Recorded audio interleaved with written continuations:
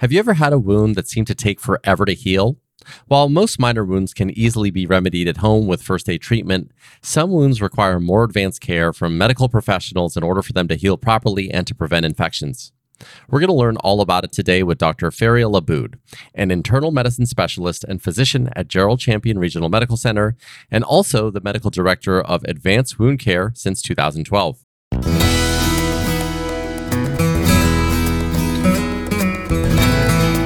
Welcome to the Champions for Wellness podcast, brought to you by Gerald Champion Regional Medical Center. We believe knowledge is the key that opens the door to a healthy life. I'm your host, Prakash Chandran. So, Dr. Laboud, thank you so much for joining us today. I truly appreciate your time. I'd love for you to start by telling us what types of wounds actually require treatment and why. Well, there is many kinds of wounds, and any breakage in the skin is a wound, and we usually try to treat all kinds of wounds, acute injuries, non-healing ulcers, which has been there for a long time, and people try different things over the counter and they don't heal.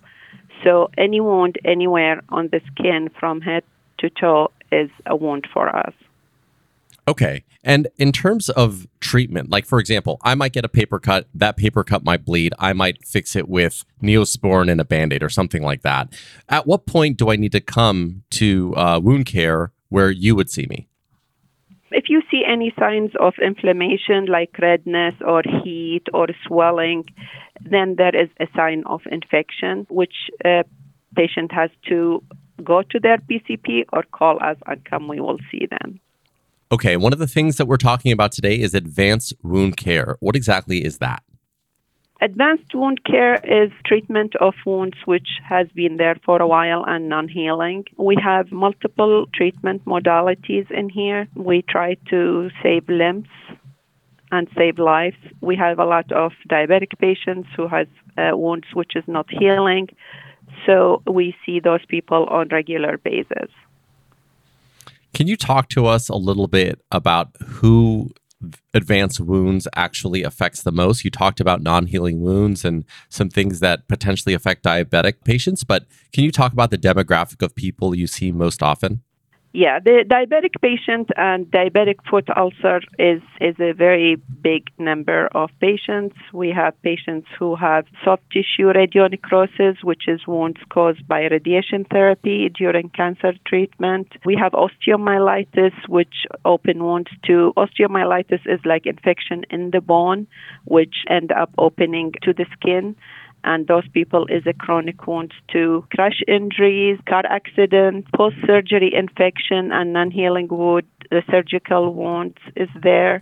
We have a lot of these wounds. And also we treat patient post-surgery, the patient who have stuff like in their mouth, like they have radiation to their neck and they develop ulcers in their oral cavity, which doesn't heal and affect their teeth. Also, we can do hyperbaric treatments for these wounds. So these also we take care of.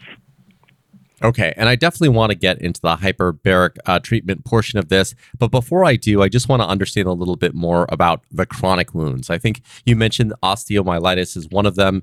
Are there other types of wounds that are chronic, and are there any preventative measures that people can be aware of to stop them from happening?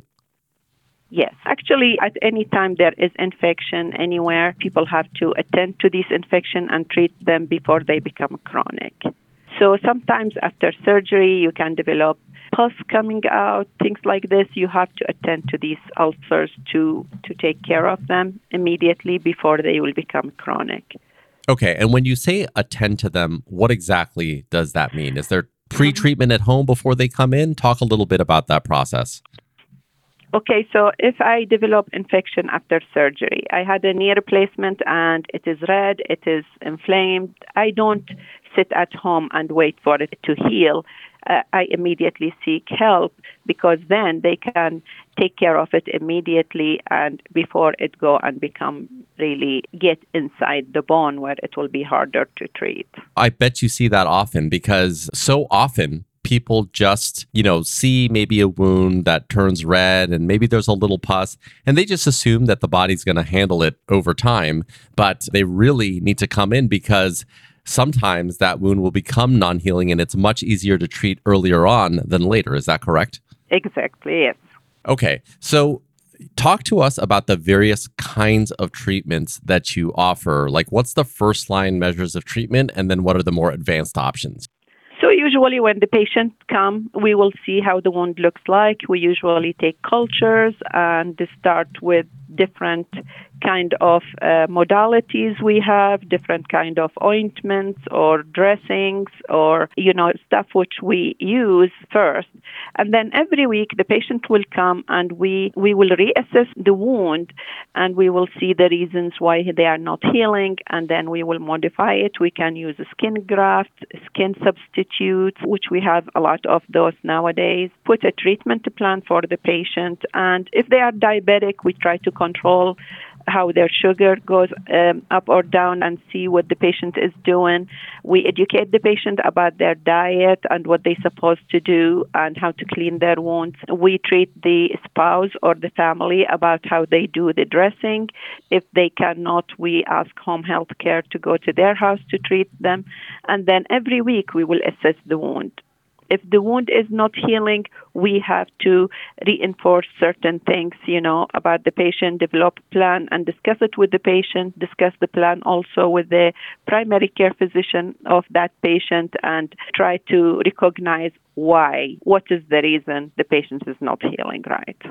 Then we offer the patient like skin graft or skin substitute. Skin substitute can be like placental tissue, which is made for this reason. We usually collaborate with their primary care, with their infectious disease doctor. We will give the recommendation and put the plan and discuss it with the patient.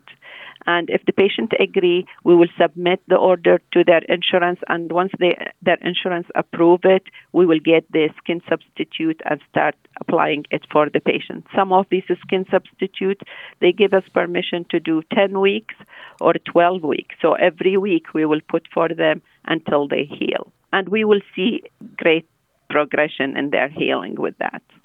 Yeah, that's pretty amazing. Now, I want to graduate into the more advanced treatment. You mentioned hyperbaric oxygen therapy. Talk to us a little bit about what that is and the types of results that Gerald Champion Regional Medical Center has seen with this type of treatment. So the hyperbaric oxygen therapy, we call it HBO, is a medical treatment that uses pure oxygen to enhance body natural ability to heal. So we use 100% oxygen under pressure, like 2 to 3 times greater than the atmosphere pressure in a chamber. It will be like a capsule, like a glass capsule. The patient will be inside, and the oxygen with high pressure, about 3 times the atmosphere, it will cause 10 to 15 times increase in plasma oxygen concentration. And that will increase the tissue oxygenation. And this will be like for 90 minutes a day, 90 minutes to 2 hours treatment daily. And we will say, for example, 20 sessions or 30 sessions. It depends on what is the case. And we see a lot of improvement in the wound because the oxygenation helps to bring the healing elements to that site. It sounds absolutely incredible, like the future. Tell me, does it hurt? When you talk about 2 to 3 times the atmosphere and someone has to be in there for 2 hours, what does it feel like? Sometimes some patients feel ear pressure. So usually we ask them to swallow. It is just like flying in the airplane. Exactly like how sometimes your ears you feel the pressure in your ears. Exactly. Some people do get anxiety because it's a chamber, but it's a glass. It has a TV outside which you can see and hear. You can, listen to music in the chamber. But people sometimes they feel vision changes during the period they do the hyperbaric, but that is because of the pressure on the eyeball. But it's not painful. It is just we tell them, don't go and check your vision until we finish the hyperbaric sessions because it will go back to normal. But they feel the pressure in their ears sometimes, and it's not painful, but it is just like when you are in the airplane. Got it. And to be clear, there are no side effects, right? No, it is not side effects. It's just pressure. Now, you talked earlier about some of the first line treatments being, a potential skin graft. How do you distinguish between when to use this hyperbaric oxygen therapy versus the more traditional treatments that you mentioned? Yeah, that's a very good question. Actually, not everybody can go to the hyperbaric treatment. There is certain criteria or certain ulcers which we can do this. Like, for example, like diabetic foot ulcer, which is not healing, we can do that. If there is necrotizing fasciitis, which is like the flesh-eating bacteria, we can do for that one. For osteomyelitis, which is infection of the bone, we can do that. For patients who have skin graft and it doesn't seem like it is taken, like if they have skin graft or skin flap, we can do that. If they have like acute occlusion of the artery in their limbs, we can do that. Crush injuries to the limbs, also we can do hyperbaric. Osteoradionecrosis, that is, I think I told you about. This one is if they have radiation, for example, to their jaw or to their neck for cancer, then they develop ulcers in their mouth. We do hyperbaric to treat them, especially like if they are going to have a tooth removed or something. So the dentists know about these. They send the patient. We do about 20 sessions before they do any tooth surgeries or stuff on them. Soft tissue radionecrosis, sometimes we have people who have ulcers which is not healing at the site where they have the radiation done.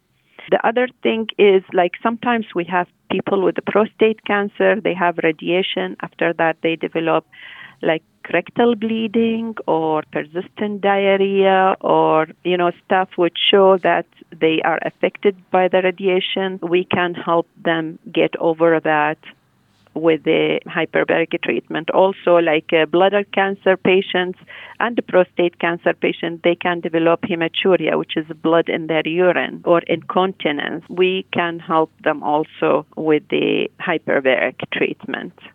It definitely sounds like very comprehensive care that you can get when you're doing advanced wound care. Just to close the conversation, Dr. Aboud, you've probably seen so many different patients, right? And you have a lot of experience in advanced wound care. What is one thing that you know to be true that you'd like to leave with the audience today? We have many patients who was told that they need amputation, and they come here and we save their limbs and save their lives.